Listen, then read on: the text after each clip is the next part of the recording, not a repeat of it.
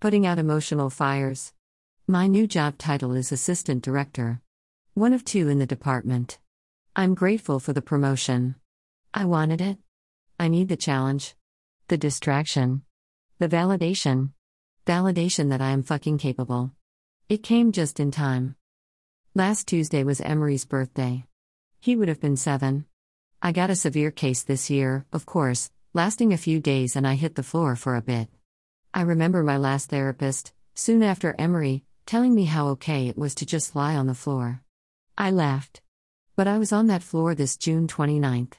I emailed her recently to let her know about me and Dave. I wanted to know her thoughts. In her second sentence, she mentioned the time I sat in her office, pregnant with Keegan, listening together to a voicemail Dave left after a drunk driving accident. She reminded me of that day, and I understand why. She said she was sorry to hear about it and how awful separation is, then ended, however, in the end, I hope you will feel like you can begin again. I was able to rein myself back in after deep breathing exercises and a self-care talking to. I worked, cooked, and loved on Keegan. I let a ton of shit build up. An emotional ton. I'm in the process of offloading it all because I can't afford to keep things the same.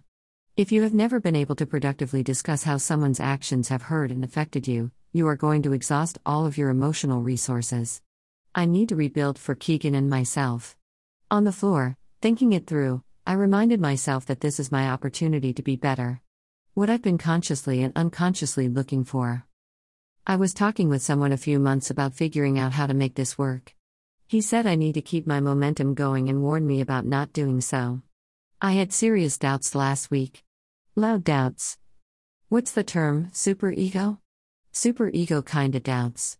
But something reminded me, keep your momentum. Okay, so, what have I learned about being a boss in the 2+ weeks I've been a boss? You spend your day answering questions. Now, I don't mind it, but if you don't like answering questions, then Office Boss might not be for you. And I'm wondering if I will ever have an all-read inbox again. Oh, and you get to be the final word police. I actually don't have the final word, but I can legitimately make it seem that way because, Assistant Director. 43 is just over 2 weeks away. I feel like 43 is a great age to begin again.